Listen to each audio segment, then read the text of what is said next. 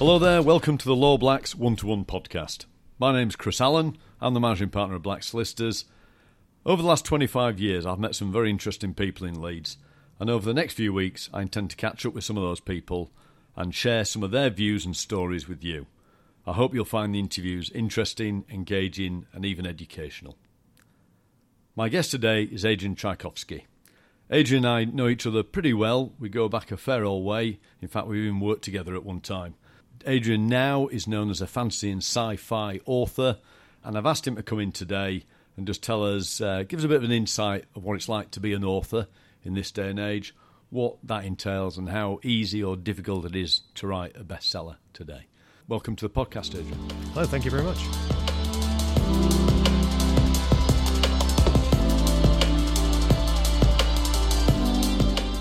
I think we'll start in the past, if that's all right. You've been writing books now for, just remind me, how many years have you been writing them? Oh, blimey. I've been in print for about 12 years and not in print for about 15 years before that. Right, so a fair old spell.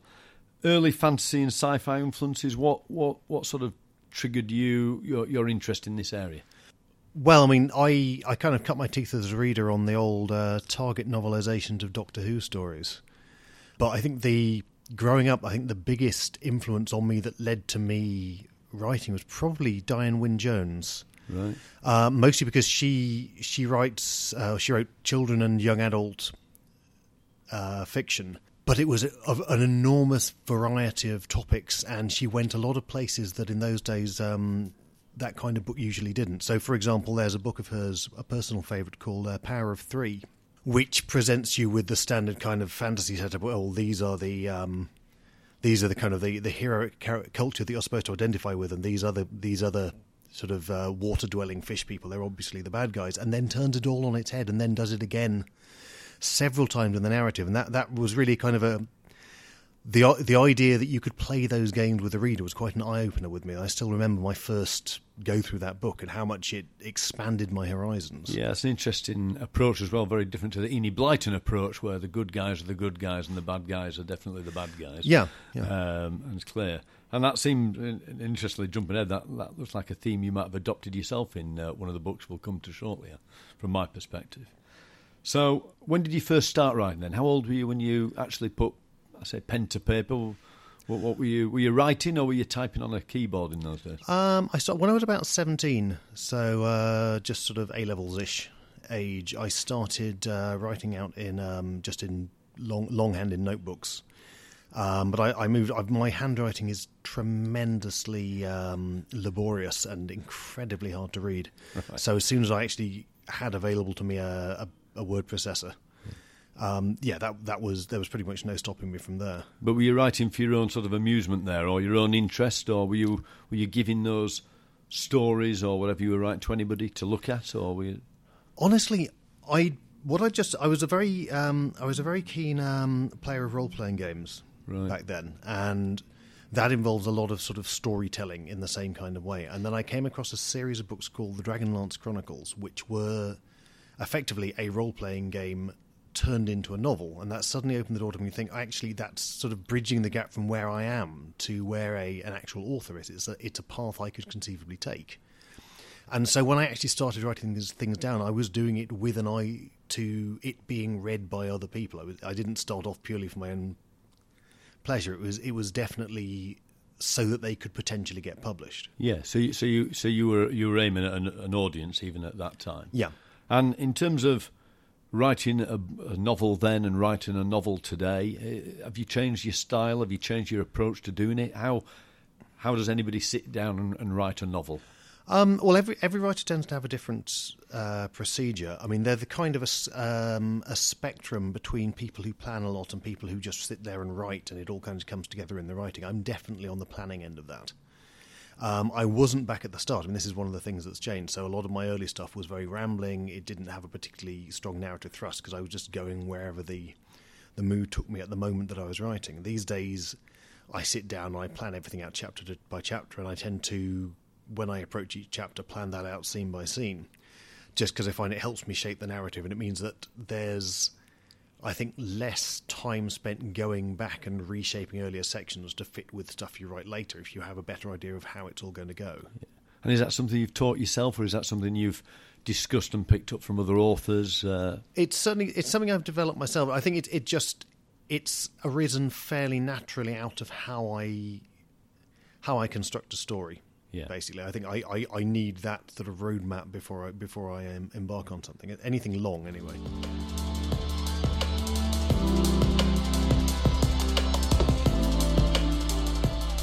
This podcast is, needless to say, sponsored by Black Solicitors. Blacks is a law firm based in Leeds, and we provide a range of commercial, property and private client services to clients throughout the United Kingdom. Obviously, I'd love you to enjoy this podcast and then use our services on any legal issues you have going forward. If you visit lawblacks.com, you'll see the kind words that existing clients have had to say about the services we provide. Now, back to the podcast.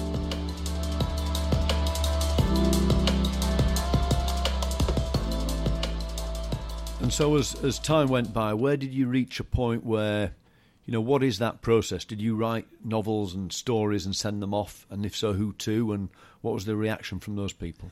Well, it's interesting because the way you go about things now is quite different, and it's considerably easier than it was then because you've got the internet and you can submit by email. In those days, what you'd do is you would buy a copy of a book like the Writer's and Artist's Yearbook, and you'd look up all the science fiction publishers in there and all the science fiction agents in there, and you'd send it off to them either individually or all at once, because frankly, these things take a long time, and if you're waiting each time, 4 to 9 months for something to come back before sending it off to a second publisher, then you're going to be waiting a long time. Yeah.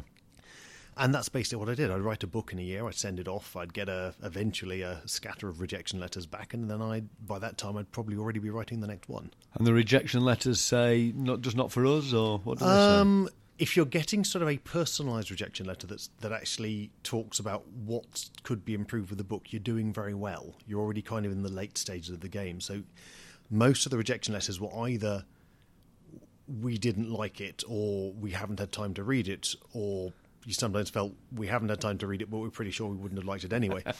Yeah. And yes, so you do accumulate this stock of 2 lines. It can't go downhill from there, can it? Well, yeah, it's a tough one. And how did you take that rejection? Because you've obviously put a load of effort in at that point, haven't you? Yeah, I mean, possibly it helps with it coming that much later than sending it off, and that kind of the initial, you're probably onto another project at that point, and the initial sort of enthusiasm you've had for the book you've sent off has dampened slightly. But yeah, I mean, it wasn't, it's never terribly pleasant getting rejected, but it's part of the process. It's a tremendously oversubscribed field, and that's part of the process. Is I probably sit here thinking, well, that's easy to say now that things are going well. Did you have to sort of steel yourself a little bit there, or was it just, look, I know this is the world, and the chance of one of these novels getting picked up is pretty slim? And you were okay with that? Like I say, it was. I had a good 15 years of this, and it was. I think I was getting pretty desperate towards the end. I mean, I kind of set myself a deadline of my 35th birthday of when I would have got somewhere, and if I hadn't got somewhere, I told myself that I would basically chuck it all in. Because at this point, you're working, married. Oh yeah, family. working, married, everything's following a normal path, as it were. Yeah, but I think it was more. It was getting to the point where having the unfulfilled ambition was just becoming a bit of a psychological problem, in all honesty, because it was. I was so desperate for it to happen, it just wasn't going anywhere. And was your wife supportive in this? Oh, very, very. Yeah, but obviously it's. There's a limit to what sort of support you can get because it's a very solitary thing. Yeah. Yeah, I mean, as it happened, I basically got the attention of a literary agent 2 weeks before my 35th birthday. Right, boom. And which book was that? That was for Empire in Black and Gold, which was the first of my fantasy series, Shadows of the Apt. And Shadow of the Apt ultimately turned into 10 books. Yeah. I think that's right. Yeah. So when you'd written book 1 and you got that interest from the agent. It was what I'd actually because I knew this was probably going to be my last shot. Given my own sort of self-imposed deadline. Yeah. What I did was, rather than just writing book 1 and sending it out, because I really wanted to get the whole sort of initial plot arc written. I wrote the first 4 books before submitting the first one, which is the first time I'd ever done that. Again, off your own volition, or was that somebody's advice? No, this was just entirely me. I mean, there are support networks out there. There are writing groups and there are writing courses, and you can go to conventions and all this. But I didn't really have any of that available to me. And thinking back to the way I was, I'm not sure how well I would have sort of made use of it, to be honest, because it's. I mean, frankly, I can imagine myself being a bit of a nightmare at conventions back then, being an unpublished author and just desperate to somehow find the secret that from one of the people around me. I think I'd have probably ended up blacklisted by the entire industry. But yeah, I just decided, well, I'm going to write this whole thing, so I'll have a complete collection, and then at least it will be written no matter what. Yeah. So if I went back in time now and was sat next to you just as you finished book 4 and you were about to send off the first book... Yeah. And I turn to you and say, Adrian, I think you've written something pretty special here. What would you have said to me? I guess I would have said yes, because I would have said that about any of the books I had written as and when I'd finished them. But I don't think that there was necessarily anything about that book that flagged it up for me at the time. Right. I mean, the thing is, I've gone back through my back catalogue of old work to see what can be salvaged, basically, as I suspect a lot of writers do. And I have been able to make something of the previous 2 manuscripts before Empire in Black and Gold, and then the one before that I think is beyond help. Right.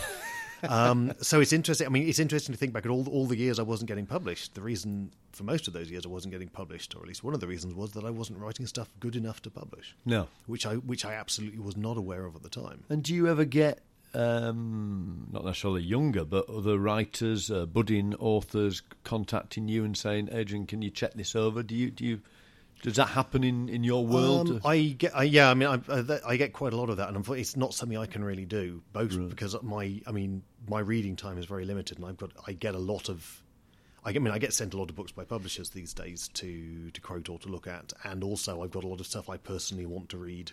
Yeah. That I find really difficult cramming in. And also, the last thing you want to do is you get a book from a writer that a book has not been published, and the book turns out to be something really similar to the one you're writing at the moment, which is always the nightmare, because at that point, what do you do? Because it's going to be very hard to avoid someone's accusation of plagiarism when your book comes out. Absolutely. And we all know about copyright, don't we? Okay, so 10 books, Shadow of the Apt, and obviously, how do we measure success at this point? Is success you're selling more books, or is it the feedback you're getting, or the invitations to book signings and things? You honestly, you get pressure. There's the phrase about mushrooms, which I won't repeat on a polite podcast, but you honestly get very little feedback as an author from anyone. You can have a real job getting hold of things like how well is the book selling, and even then you have some numbers and you don't know how good the numbers are. I mean, certainly when you're writing a series, the big success is they will give you a contract for the next book in the series. Yeah. And yes, I mean, I'm still not quite sure how I got away with writing a 10-book series. Long series were kind of the thing at the time. I mean, George R. R. Martin was powering away through Game of Thrones at the time, and you had Stephen Erickson was writing a big series, so that was just the fantasy zeitgeist. And I think if I tried to get a 10-book series off the ground now, I think that people might be a bit leery about it, and I probably wouldn't be able to get it finished. Interesting. And even then, obviously, I wasn't writing it thinking, this will be a 10-book series, which is why you've got an end point to a plot in book 4, and another one in kind of book 7, and then another one in book 10. So it segments. So it was when you got to book 4, it wasn't really intended to be a 10-book series. It might have been a 7-book series. I mean, I had written the 5th book at that point. So I had something to submit, and it was obviously doing well enough that they were happy to keep turning them out. Yeah, fantastic. Any point in those 10 books, do you have any? You hear of writer's block? Was there any of that affecting you, or were you on a roll at this point and all's good? Writer's block is an interesting one. Your traditional writer's block, where you just sit there and you can't think of anything to write, has never happened to me, and I think it does happen. But it's far rarer than you think, because that's the one you tend to see when you've got a TV show and your character's a writer, and they have writer's block and they can't think of what to write. The closest I get to that, though, is if it's essentially just almost a logistical writer's block where you've got a thing you need to happen in the book, but it's working out precisely how it can happen. Things like why has this character gone to this place where you know they need to be? How does this character get hold of the information that they need to do the thing they need to do later on in the book? And it's weird little details like that that can suddenly turn up and stump you for a bit. Yeah. And did you, when you wrapped up the 10-book series, did you find it hard to wrap up the loose ends if there were? You know, there's a Game of Thrones, I think, slightly harsh there, I thought, has got a bit of stick, really, for the final episode or the final series. There was a lot going on. I won't ruin it for anybody else who watched it. There's a lot going on. But I, as a fan, a reasonable fan, I'm not a fanatic fan of it, but as a fan, I wasn't unhappy with it. Honestly, I mean, thought there was a lot to do. As a writer, there are various bits and bobs that I thought, well, that's not necessarily the choice I'd have made, but I thought they wrapped it up very well, and I thought the final episode in particular was extremely well done. Yeah. But yes, I mean, I think the problem is you get anything like that sufficient people are invested in, and you're never going to please all the people all the time. No. I mean, what I didn't have any problem wrapping up in the final book, but in the there's book 7 of the series was suddenly the book I had to tie up all the loose end of the previous 6 books, foreshadow the next 3, and also fit a whole book's worth of plot into. That was a bit of a nightmare. Yeah, but you got through it. And then we come to a book which possibly changed your life, changed your world to some degree, Children of Time. Yes. Now, this is a book which I know from you and I talking, you won the Arthur C Clarke Award. Now, that, to me, sounds a big thing. It seemed to be a big thing to you when you won it. I was delighted for you. We all were. Just talk to us about that book and what that award meant and why you think the book won the award. I'm not sure I've got a good answer to that last question. All right, Children of Time was a big... Well, for me, it was a big departure. I guess if you're kind of within the genre, then sci-fi and fantasy are fairly different things. If you don't read either, then they probably seem relatively similar. But it's quite a big... Sci-fi traditionally doesn't sell as well as fantasy. Yeah. And this in particular was a very odd kind of sci-fi book. The subject matter is kind of weird. I wrote it out of contract purely on spec. I didn't necessarily think I'd even be able to get the publishers to pick it up in the first place, let alone that it would do well. Yeah. And it just seemed to catch people's imagination. And it honestly... Getting on the shortlist for the Clarke Award. I mean, the Clarke Awards they're a big deal. They're one of the big 3 kind of awards globally, along with the I think it's the Hugos and the Nebulas. Yeah, and they are the big UK award.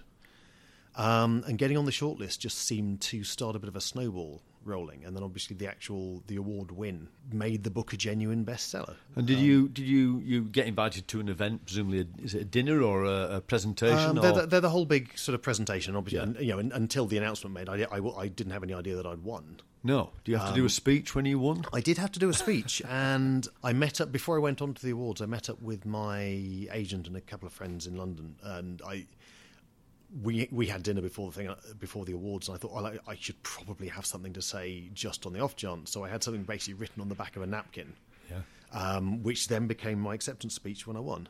So. And is there somebody there saying, keep moving, son? We don't need another chapter of the book here. Yes. Given that my books are generally known for being fairly long, yes, it was a nice brisk speech. Yeah, good. Proud of you. Well done. And so, again, just talk to me about what success meant at that point then, because how did that change things? It put me on the map to a certain extent. So it meant that, for example, we got there was a film option deal, which is not something that had ever happened before. I got my first audio book with Children of Time.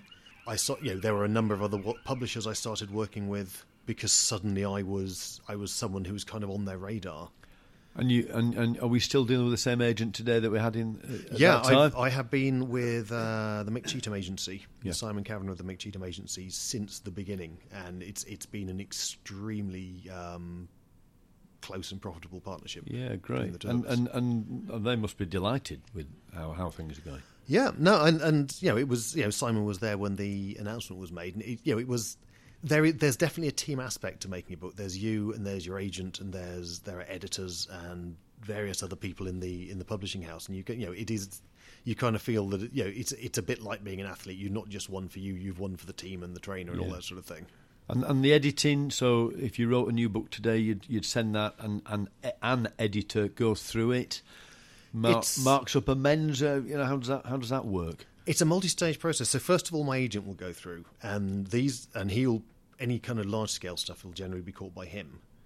And then there is effectively a succession of editing steps at the publisher, from sort of first read-through all the way through to like a final proofs, which is just supposedly dotting the I's and crossing the T's, although I do have a terrible habit of making sweeping last-minute changes, which is the thing they absolutely tell you you're not allowed to do. In terms of that, then the editor comes back with comments, suggestions. Do you have to take them on board? You don't have to. I mean, it's taking criticism is one of the things I think you need to learn to do as a writer, but it's hard to do. And sometimes you have an editor who you feel a great deal of confidence in, and you're very happy with what they're saying. And then sometimes you have an editor and you think, well, I'm not sure I agree. And that's honestly when I tend to bounce things back to my agent, because I don't want to be the author who stops taking criticism, because you kind of hear, you get to a certain point and then you say, well, I don't need to be edited, and that's when the books kind of grow by about 50,000 words, and your sales tend to fall off. And do you meet these editors, or are they just faceless people that the novels dispatched to? I have like a sort of a contact editor at each of the publishers I work with. They're not necessarily the person that's doing the actual line editing stuff, and I don't necessarily get to meet everyone involved. And so the book then, at that point, Children of Time is big news. You've won the award, dealing with more publishers. It feels like momentum's gathering here. But you've written some other books as well. Did you do Guns of the Dawn and Dogs of War after Children of Time, or did you write those before? Well, Guns of the Dawn came out before. That was the first thing after Shadows of the Apt. So that's another. It's a standalone sort of Napoleonic fantasy. Dogs of War came after, and that was my first novel with a different publisher to my main one at Pan Macmillan. Right. And it's still one of my favourites of my own work. But again, it was something I had written basically on spec because I liked the idea, and then I thought I'd shop it around. And how did you find that they were received? Certainly that one in particular, following the Children of Time. Dogs of War, because it was my second sci-fi one, I think there was definitely an audience ready for it, and it seems to have done decently well. It's certainly had a very, very good critical response. It's been shortlisted for at least one award. Yeah, and in general, it's one of those people are still discovering it as well, which is always nice. And critical recognition. Do you read everything? Or do you, if you were a sports person sat here now, Adrian, they'd often say, I don't read the papers, I don't listen to social media because, there's too much negativity in there. Where do you sit on sort of feedback, not only from critics, but from, the fans or the critics in the street? Do you track everything? I think not reading the reviews is probably a good move for your mental health, but it's not a thing I have the willpower to do, unfortunately. No. Yes, I do. I read the reviews, and if they're nice, that's good. And then every so often you run across one that doesn't like the book, and sadly, those are the ones that take to stick with you in your memory. But yeah, you get to a point where you think, well, I've got a certain amount of objective evidence to show that the book is being well received. And you can always sort of throw that up as a wall between you and the latest person who's panned it on Amazon or whatever. Yeah, that's right. And the latest book, the one that's just come out now, which was another reason for really talking to you today, Children of Ruin, the follow-up to Children of Time. Yes. When did you start writing that? Because obviously it was published now, 4 weeks ago, 3 weeks ago? Yeah, thereabouts. Yeah. When did you start writing that? So I would have started writing that about 2 years ago. Right. And it's been about a year through the publication process. And had you sort of agreed to write that book? Is that part of the process, or are you under pressure to write books, or do you from publishers, or? I haven't been so far. I mean, in a way, I was vaguely surprised that I wasn't. That given once Children of Time took off, I was kind of surprised that no one did turn up and say, "Well, how about a sequel?" Yeah. But no, I mean, eventually the idea started to come together that I actually could do a sequel to it, and I felt there was the demand was there. because you, to a certain extent, because writing a book is, it's 6 months to a year of your time. You've got to have at least some idea of, well, this is the book that will go places. Yeah. Or at least you've got to do enough of those to kind of pay the bills. And well, is it even a 5-day week? It's a 7-day week, I suspect, for you. How many hours a day will you be writing? Well, at the moment, since I've gone full time, I've kind of settled into a pattern where I write during the morning. So about sort of 9 to 11, 9 to 12. And then I'll do another session of about an hour and a half very late on in the evening. Right. And that just seems to work out fairly well. And that's writing rather than just going over what you wrote in the morning and... Yeah, I tend to, unless I realise I need to make some serious changes, which is thankfully a rare event, I basically tend to go start to finish, and then I'll just pick up anything on the read through once it's all done. I'm very driven to get a first draft complete. So Children of Ruin's out. It's in all good bookshops, I'm sure. I don't want you to give away all the plot lines because I could ruin it, but does it continue with some of the same characters, or how have you continued the story? How was it a sequel? Well, so Children of Time was a story that took place over multiple generations. Children of Ruin is happening away in the future, but there is one character who continues unchanged from the first one. If anyone's read the first one, they'll probably work out who that's going to be. Yeah. Other than that, it is very much the descendants of characters we've known. Yeah. And there is, effectively, if you've read Children of Time, the final chapter of that has a hook I put in for a potential sequel, and I'm very much following up from that. So we're going exploring. The intentional hook to get you that second book deal. I like that approach. Yeah, I mean, I've never written anything I couldn't write a sequel to. And I think, you don't necessarily go in thinking this will be part of a series, but it's always worthwhile having an idea that should the opportunity arise, I could do something more with this. Yeah. And any movement on the you mentioned the film rights to Children of Time. Has there been any movement on that? Not at the moment. I mean, I think it's a fairly challenging project to adapt. I mean, I'm kind of sitting around twiddling my thumbs, wishing that someone would just cast an eye towards, say, Dogs of War or Redemption's Blade or something like that, because I think they are more immediately cinematic. Yes, but yeah, we'll have to see. I mean, I think, like I say, Children of Ruin, from the very early days, seems to be doing well and seems to be being well received. So maybe that will kind of ignite some more interest. Yeah, good. And were you nervous about that? I mean, you've set a standard, really. It seems to me. So suddenly to put out the follow up, there is always that. I mean, it's interesting that it's nice, isn't it? Dogs of War was well received, so that's nice. But Children of Ruin comes out, could easily be one of those. There are certain Star Wars films that not everybody likes, aren't there? I was kind of very braced for it's not as good as the first one, which thankfully I haven't had much of. Yeah. But yes, I mean, I think when I was writing it, I felt a lot more pressure than normal, just purely because for a lot of people, this would probably be the second book of mine they read. And obviously, if you read one book, fine. If you read a second book and you don't like it, then you're probably not going back. Sure. So the book's going well. Do fans contact you directly? Do you? I suspect the fantasy sci-fi world is even bigger than I imagine.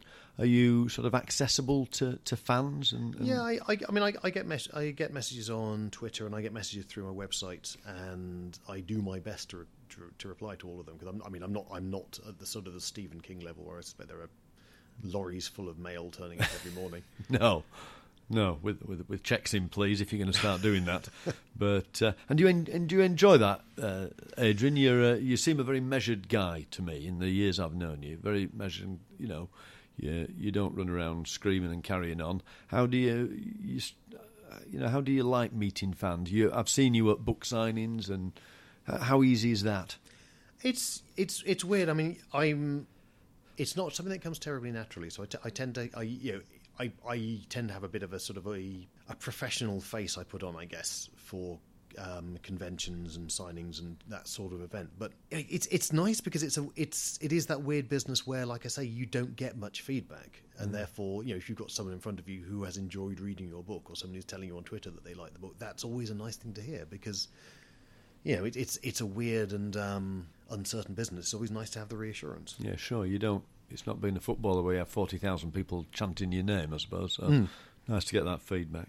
So I always like to finish with a bit of advice for people. So for budding authors, or perhaps even more importantly for somebody who's you 15 years ago, you know, cracking on but not really having success. What is your advice for people who are writing fantasy and sci-fi out there? This is tricky because it's one of those things. Every writer I've spoken to has a different story about how they got into the game, and so there isn't a particular path. There's no established route you take that this will get you into writing.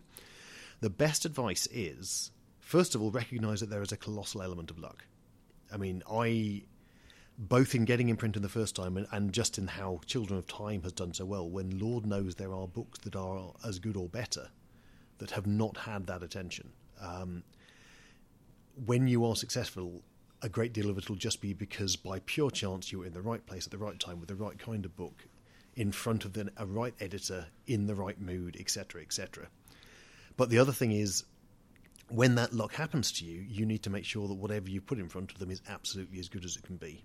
Yeah. And it is because looking back on a lot of the stuff I was submitting, I was writing a first draft and sending it straight off without much of a reread, without much of an edit, without passing it by beta readers, without any kind of other feedback, just in the assumption that, well, I was writing this stuff and it was obviously good.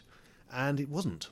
No. And I wasn't, as the writer of it, I wasn't in a place to recognise that. So. Was that naivety on you understanding the process, or was that you thinking to yourself, I don't really fancy somebody criticising this, I'll just send it off and see how it goes? All of the above. Yeah. But honestly, if you can find a good critic who is not a family member, not a close friend, someone, whether it's a member of a writers group or even, there are even people who will do paid sort of manuscript services, but getting someone to run an unbiased and potentially harsh eye over it and just let you know these are the things you probably want to look at before you send it off is going to give you a much better bang for your buck. Yeah, sure. Okay, so the final advice for the people, you said, appreciate there's a bit of luck in this game. Mm-hmm. Send off the best you possibly can. Anything else? Anything about the steeling yourself for this, or the mental strength needed? Or? It can be a fairly harrowing thing, especially if it is, as with me, the thing that you really want, basically your big ambition in all the world.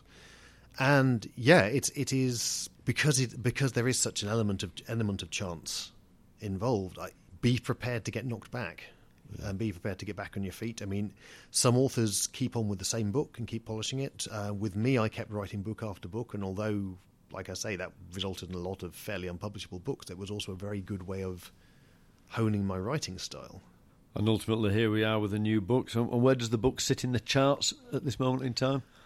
So the big news with Children of Ruin was it went into number 17 of the Amazon hardback chart, which is hardbacks across the board rather than just sci-fi and fantasy. So that I don't have a huge amount of basis for comparison, but I'm assuming that's good. Yeah, it sounds from my perspective, it sounds great.